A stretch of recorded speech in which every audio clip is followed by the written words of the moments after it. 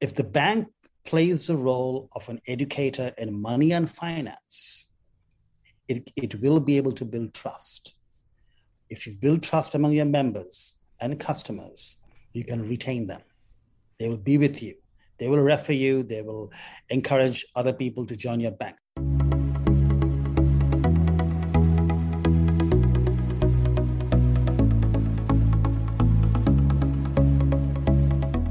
You're listening to Banking on Digital Growth with James Robert Lay, a podcast that empowers financial brand marketing, sales, and leadership teams to maximize their digital growth potential by generating 10 times more loans and deposits.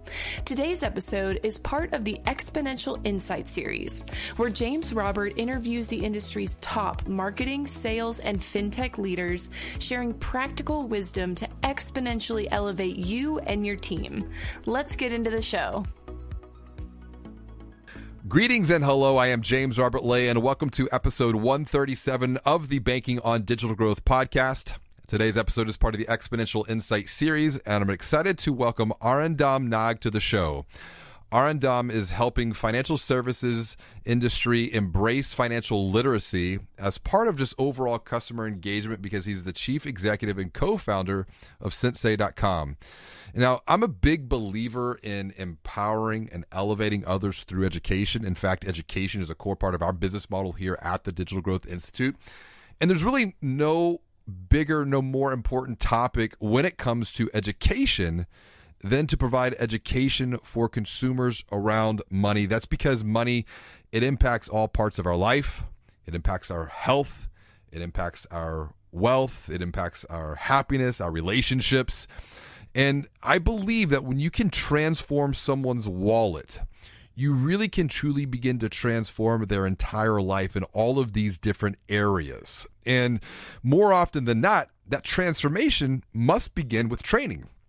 It must begin with education to help the unaware become aware of what the possibilities of an even bigger, better, brighter future look like. So with that, welcome to the show, Arindam. I'm looking forward to our conversation today. Jim, thank you very much. It's a real pleasure to be on your podcast. Before we get into talking financial literacy, financial education, financial wellness, financial empowerment, I always like to start off on a positive note. What has been good for you personally, professionally?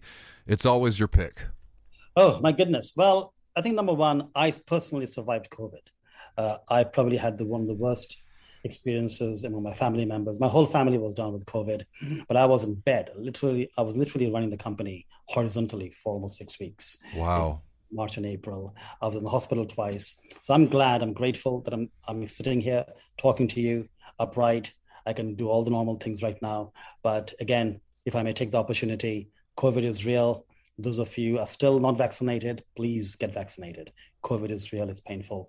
On a professional front, I would say that we launched 2 products, one for the school kids and one for financial services sector, exactly 11 months ago. And we didn't realize, despite the COVID, that we will actually come through and be where we are today.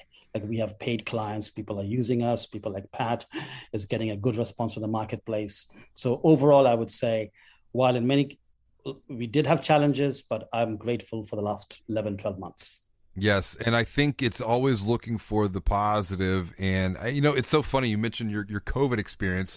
My family, we came down with COVID. And I will tell you, I was sitting there and probably had like 102-degree fever and just feeling really, really horrible. But I kept thinking, this is just a moment in time. I've got so many more things that I want to accomplish, so many more people that I want to help. So I didn't get trapped in that present moment. I was really living in my mind in the future of all the other things. Even this conversation, right? It's just, I enjoy doing this podcast and learning from people like yourself. And I want to talk about like getting up to this point in just your own personal journey. What's the inspiration? What's the purpose behind launching this? Because it's important work. It's meaningful work. Can you provide some perspective of just the whole purpose that you're working towards here? Sure. So I think I would say it goes back to two seminal events in my life. One was as a 17-year-old when I was growing up in Calcutta. I had the privilege and the honor for spending some time at Mother Teresa's Missionaries of Charity. And it was voluntary work, just like, many of my classmates did it. I did it too. I just spent a little bit more time there. And I saw many people fall off the wagon. I saw poverty. I saw people who had a lot in their lives earlier, but for whatever reason, could be famine, could be bad decisions, addiction, they were homeless and they were dying, almost dying of hunger. Yeah. So I instantly knew the value of respecting money, respecting wealth. But fast forward, as I grew in my financial journalism career, writing about people, talking about people, understanding economics and how countries and nations and how the policies interacted with each other, along with the corporate world, I realized that a lot of financial decisions were taken by companies and policymakers that impacted day-to-day lives of normal people. But when it came to financial literacy, the normal people were way behind. And I saw that firsthand when, as a writer for Dow Jones and Wall Street Journal in 2007, 2008, I was covering the credit crisis. And I realized that while it was very fashionable to blame Wall Street, but the real problem was lack of financial literacy. And it was a systemic problem. Yeah. And that's what triggered the thought that I do want to do something. Yeah, and it's easy to blame others. Yeah. I think that once again, if we're going to talk about transformation, once we take responsibility for ourself, and money runs deep, right? Like it comes back to family of origin, it comes back to environment, it comes back to the beliefs and the relationships that we have. You talked about the challenges, the systemic challenges, and they do run deep. Where in your mind are those challenges rooted first and foremost? So I think number one is the H word, hyperbole. So, and I see it repeating time and again. I mean, it was today we are talking about crypto. People are saying, "Oh, crypto is hot." A lot of people are making, money in crypto. I should also jump into the fray. A year ago, I remember around this time, we had this very unfortunate incident where a young 19 or 20-year-old took his own life because he was trading on Robinhood. Yes. That's what his peers were doing. But he did not know anything about how the options market worked. Yeah. So and then if I go backwards, I remember having this conversation with my landlady. She said, "Oh, I have a second home in Miami and I don't know what to do because the value of it has fallen a lot." So I asked her, "How much mortgage do you have on it?" And she said, "Well, I actually got 100% mortgage, but on the day of signing my mortgage papers, I was even offered another extra $10,000 for renovation." And I asked her, "Why did you do that?" And she said, "Well, I was promised that property prices in my block is always going to increase by 7% every year." So then I asked her that, look, if the GDP of America is growing only by 2.5–3% every year, and your property is growing by 7% every year, then in theory, 50 years later or 100 years later, the value of your home will be more than the value of the United States, right? And then she heard me and said, "Oh, yeah, when you put it like that, you make a lot of sense." So the simple thing that asset prices don't go up forever. Yep. Inflation rate. You cannot borrow and spend all the time. Those are some of the basics that I think are key challenges that an average American has to face day in and day out.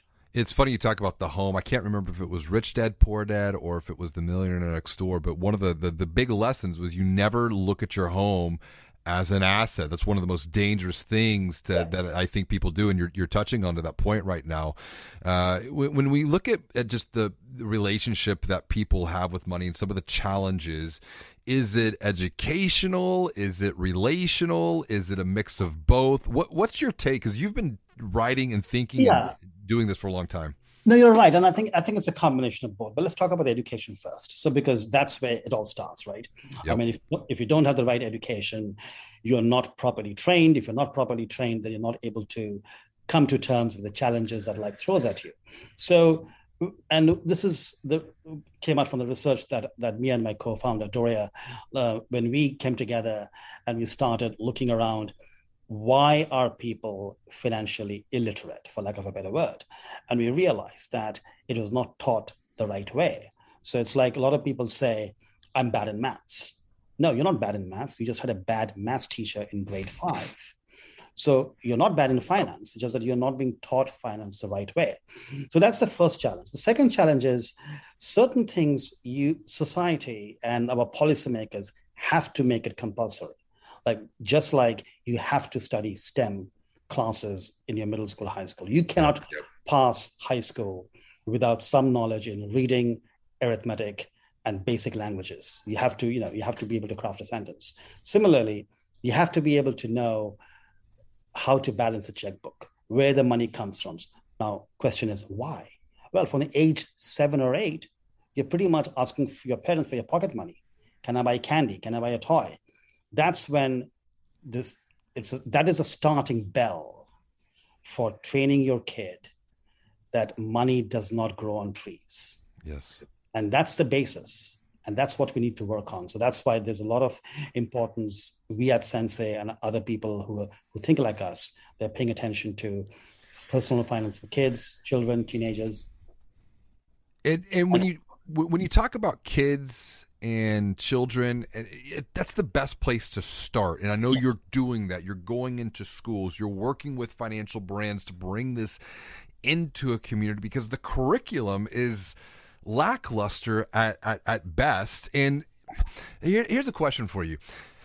Is it ever too late for someone to start learning about financial well-being? Is it ever too late to help someone, say, maybe even transform their relationship with money by the time they reach their 20s or 30s? Or are those habits, those beliefs already ingrained? What's your take on that? So I would say it is never too late. You can always learn how to do it. But right now, we are also living in a time when if you had bad financial habits all your life, and if you're 1 year away from retirement and you have no savings whatsoever, then we have a problem. Then maybe it is too late, but then we may have to think about alternatives about, can you delay your retirement? Can you sell any of your family assets? Can you sell any of your assets? Can you downsize your home? Can we plan out the drawdown of your Social Security? But broadly speaking, even if you're 45, 50, and a lot of people are in those situations today because they have either gotten divorced or the pandemic, they've lost their businesses. So it is never too late to embrace strong financial habits, but you have to understand what are the pain points you're trying to tackle. Yes. And once you identify the financial pain points, it is much easier to find answers. And then you can go with the flow, but it'll be a much more structured flow. This is why I see there's such a strong correlation between financial well-being and physical well-being, financial well-being and mental well-being, because it's all interconnected here. I'm even hypothesizing that we've had the COVID crisis, but really I think there's a much deeper crisis that's going to be at play over the next 5, 10, 15, 20 years, which is the financial crisis, but not like the 2008, like the epidemic toll that financial stress has and will continue to take on people, on their health. I mean, stress is the number one reason people go to the emergency room. And that stress, it just really will destroy the body. We're not designed to be in a constant state of, stress and tension. One of the things that you note, and it's on your website, it's on the About page, taking the fear out of finance. I really connected with that because of a lot of the research that we've done around this subject. And I'm curious to get your take. What are the biggest fears that hold people back from learning about money? Yeah. And I think that's a very good question, because I remember, so let me answer this question with an anecdotal story. A few years ago, this young friend of mine, she was an editor at the Dow Jones Wall Street Journal Group, and we were talking about money, finances. And I think she was newly married, maybe like 18 months, 2 years. And there was this massive crash in the stock market. And she just blurted out saying, "Oh, I hope." I think her husband's name was Rick. Said, "I hope Rick knows what he's doing because he takes care of all of her finances." And I asked her, "Do you know where your 401k is?" And he said, "Oh no, I don't know it. I don't understand it.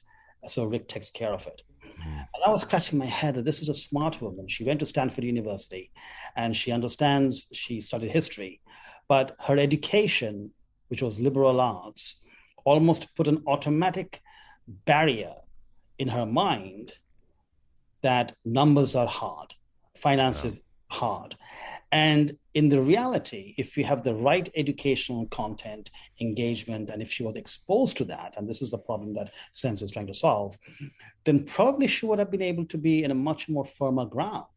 And that is a problem with a lot of people. It's numbers. Money is managed by smart people on Wall Street. Hence, I'm not smart enough. So hence, I should not be understanding. And it's the conversation around money that they refuse to have because they believe they are at a disadvantage. It's almost like trying to get a kid to get into the first swimming class. Yes. Just dive in, and you will be able to figure it out. Yes, you may need some hand-holding by the coach or the lifeguard, but after that, it is not difficult.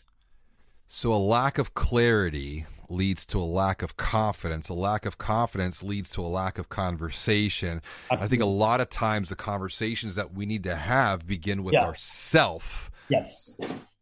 Gotcha. That makes a lot of sense right there. And from when you think about financial education, particularly from the lens of banking, I know banks, credit unions, they've dabbled in this probably for the past 10 years. It's been a part of the macro level conversations.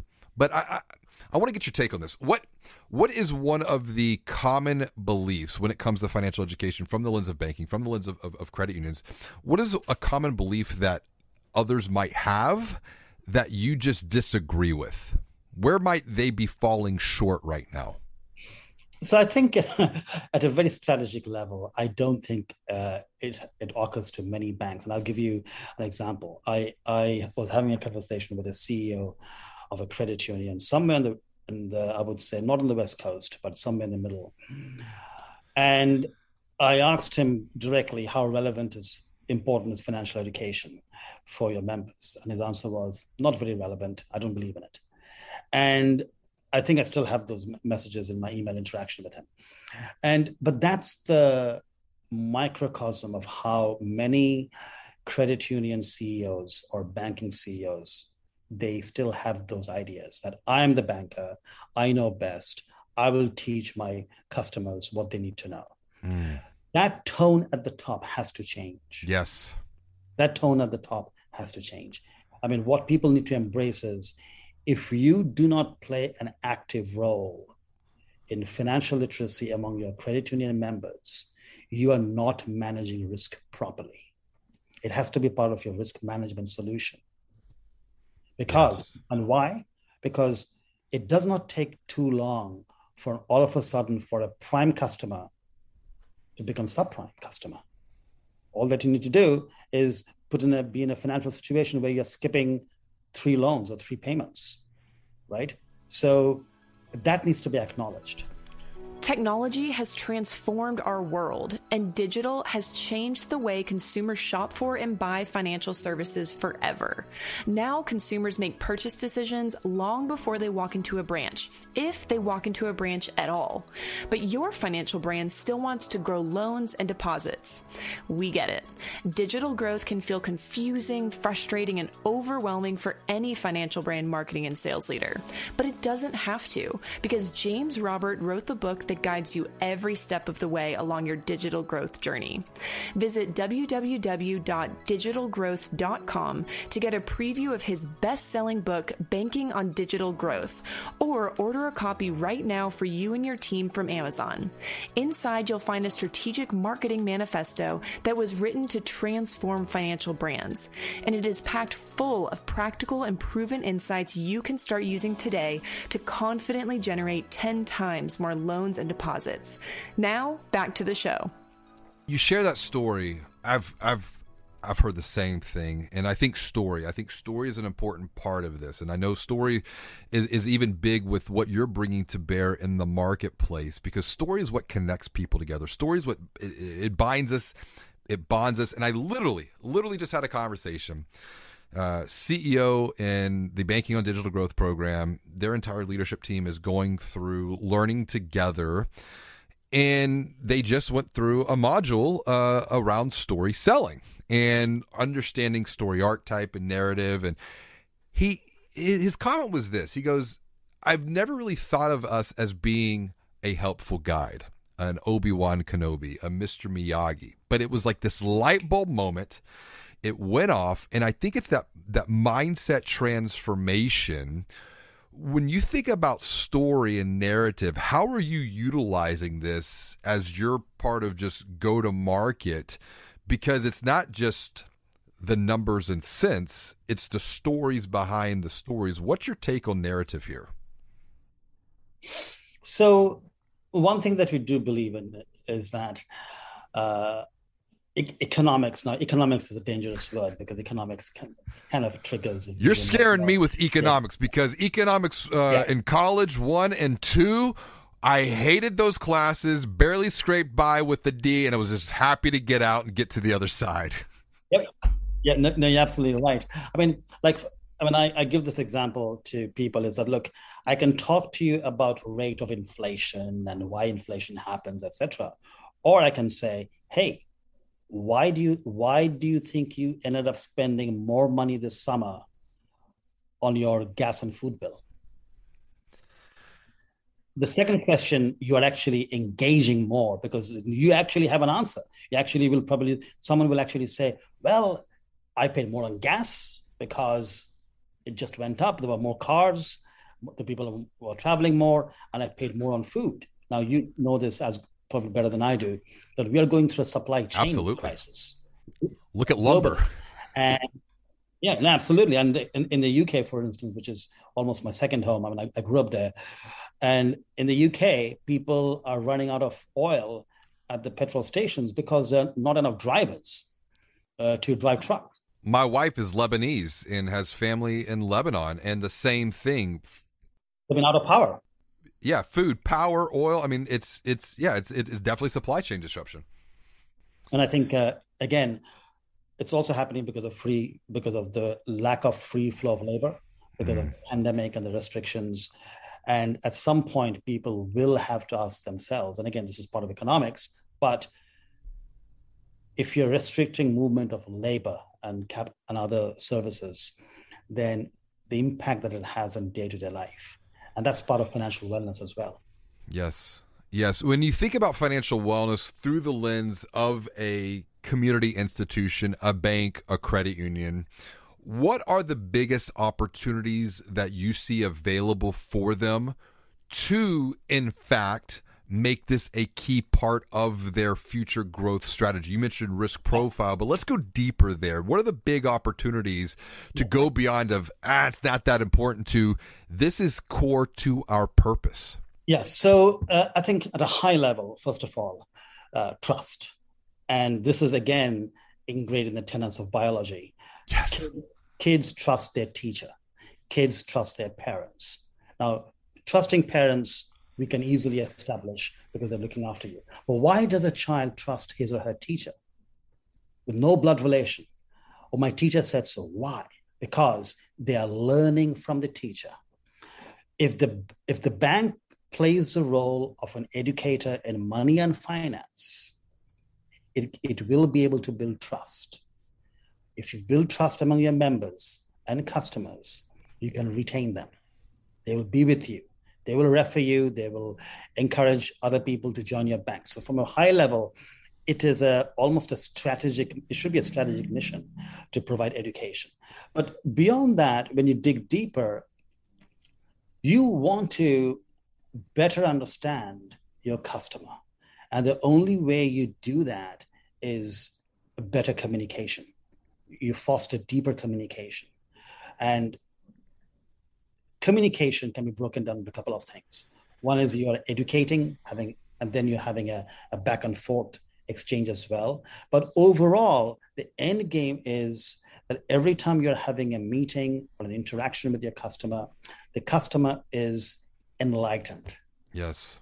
An enlightened customer is always good for business. They're going away smarter. We're leaving the world. We're leaving a person better off than what we found them. And it's good to hear you talk about trust, because in a recent keynote that I gave over in the Middle East, one of the things that I had talked about was this idea of trust in my opening statements. And I posted this on LinkedIn. So I'm going to read this verbatim because it was a conversation that followed that keynote. I said, I touched on truth in a bit of my opening remarks, as trust is the currency in which we will trade and do business in a digital world. And this truth of trust transcends all borders. It transcends all cultures. It's just how we first, number one, establish, and then number two, maintain trust, which really must happen long before someone walks into a branch, if they walk into a branch at all. It's that right there, I think, is going to be the biggest transformation that we need to have conversations around, because trust must be established way before even a human relationship is established. And you think about like you use your teacher example. I'm going to use healthcare too, right? I think, once again, healthcare and money, a lot of similarities. When I get sick, where's the first place that I go? Where's the first place that you go? We go to Dr. Google, the worst place that any of us could probably go, because yes, we have all the knowledge available at our fingertips, but it's like, oh my gosh, I type in my symptoms, I'm going to die tomorrow. And then we come to our senses and like, no, I need to call the doctor. And it's because they have that context that provides additional level of clarity through the conversation. I want to touch on that conversation, because you've got financial literacy, financial education, financial well-being. I think really to tie all of this together is a coaching aspect too, because it's through the coaching that's where the big behavioral transformations can take place. Because I can get all the knowledge in the world, but unless I change my behaviors, my actions, my habits, I'll probably be in the same place. What's your thought on coaching playing into this whole dichotomy of financial education, financial literacy? And I think coaching in general, people, I think we've already accepted the fact that adults don't like going back to the school. So if you say, okay, let's set aside some time, let me coach you, very few people will show up unless they're going through a pain point. Yeah. So I think the first step that we need to establish is, can there be a few, players or a few people who make it their business that they will be available whenever there's a pain point that comes up. So at our company at Sensei, some of our content is crafted in a way. It is not just a story. It actually zero ins on a financial pain point. So an example could be that you are 45 years old, you have 2 children, you're getting a divorce. Now, at that state of mind, you want to be coached, but you want to be ready for coaching. How do we ensure that you are ready for coaching? So the relationship and the trust between the person who's going through that pain point and the education provider, it could be your organization, my organization, or a partnership manifested through a bank. So you're talking about your financial advisor or your banker or your financial planner getting close to you, feeling the pain and the sentiment, having either from experience with dealing with other clients, making it more real. And I think what needs to happen, and we are seeing this change among some people, like there are actually a group of financial advisors, they're in their late 30s, they've broken away from the Wells Fargos of the world and other big institutions, because they realize that their framework that we're working is not really flexible enough. So when I had a conversation with a couple of people, one of them is our client. She actually focuses on women who are in their late 30s, have gotten a divorce, and they don't know what to do. Yep. So it was more pain point driven. That's a great point, because the desire to transform must be greater than the desire to remain the same, and a lot of time it's the pain. Yeah. And I think once again, I'm going to come back to the health example. It's like I go to the doctor says you need to make these changes or you're going to die, or you're going to have this pain. So then what happens? Then I go to the gym, and then I get a gym membership, but my behaviors don't change. So what do? Then I get a trainer who is that expert, who's then showing me what to do, helping me establish and build new habits. So it's a great point about identifying, and maybe even somewhat to a degree, and you got to do this very sensitively and with a good heart, but maybe press on some of those pain points too, because I think sometimes people don't know what's hurting them. Yeah. It's about helping the unaware become aware of where that pain could be, because they could have been living in a situation or a state of mind for so long, they just lack that clarity. And it's through the education now that we can bring that clarity to bear in the marketplace. If I'm a bank, if I'm a credit union, and I'm listening to this and I'm like, yes, Arindam, I get it. I want to do this. I believe in this, but I don't have the buy-in yet from my organization, from the top down to the bottom up. What are the roadblocks that you have seen that the dear listener needs to be aware of to first and foremost address, and then number two, overcome? And how could they do that? I would say, so people talk about marketing, right? And I think what we haven't seen happening over the last few years, despite a lot of reasons to do this, is making education as part of your marketing strategy. And some of the people, so I give an example to people of some of the financial institutions in the fintech community who have been able to connect better with the consumer than the traditional financial institutions. So a good example would be people like Wealthfront or Stash, and there are a couple of other platforms. Why is that? Because we're seeing the same thing. It's the fintech who's really, I would say, closer to the consumer, more intimate. Why is the fintech there, but not the financial brand who's been around for 50, 100, 150 years? I think it's also because fintech in general are focused on the pain points more than the financial institutions. Great point. Yep. And a lot of people, some of the people, mind you, they have come out from the banking institutions, they've come out from, engineering or software companies, and they have seen the pain points themselves. Yes. Many of the fintechs, mind you, are built upon a problem. Or I saw this problem when I was a banker. I saw this problem when I was a broker dealer.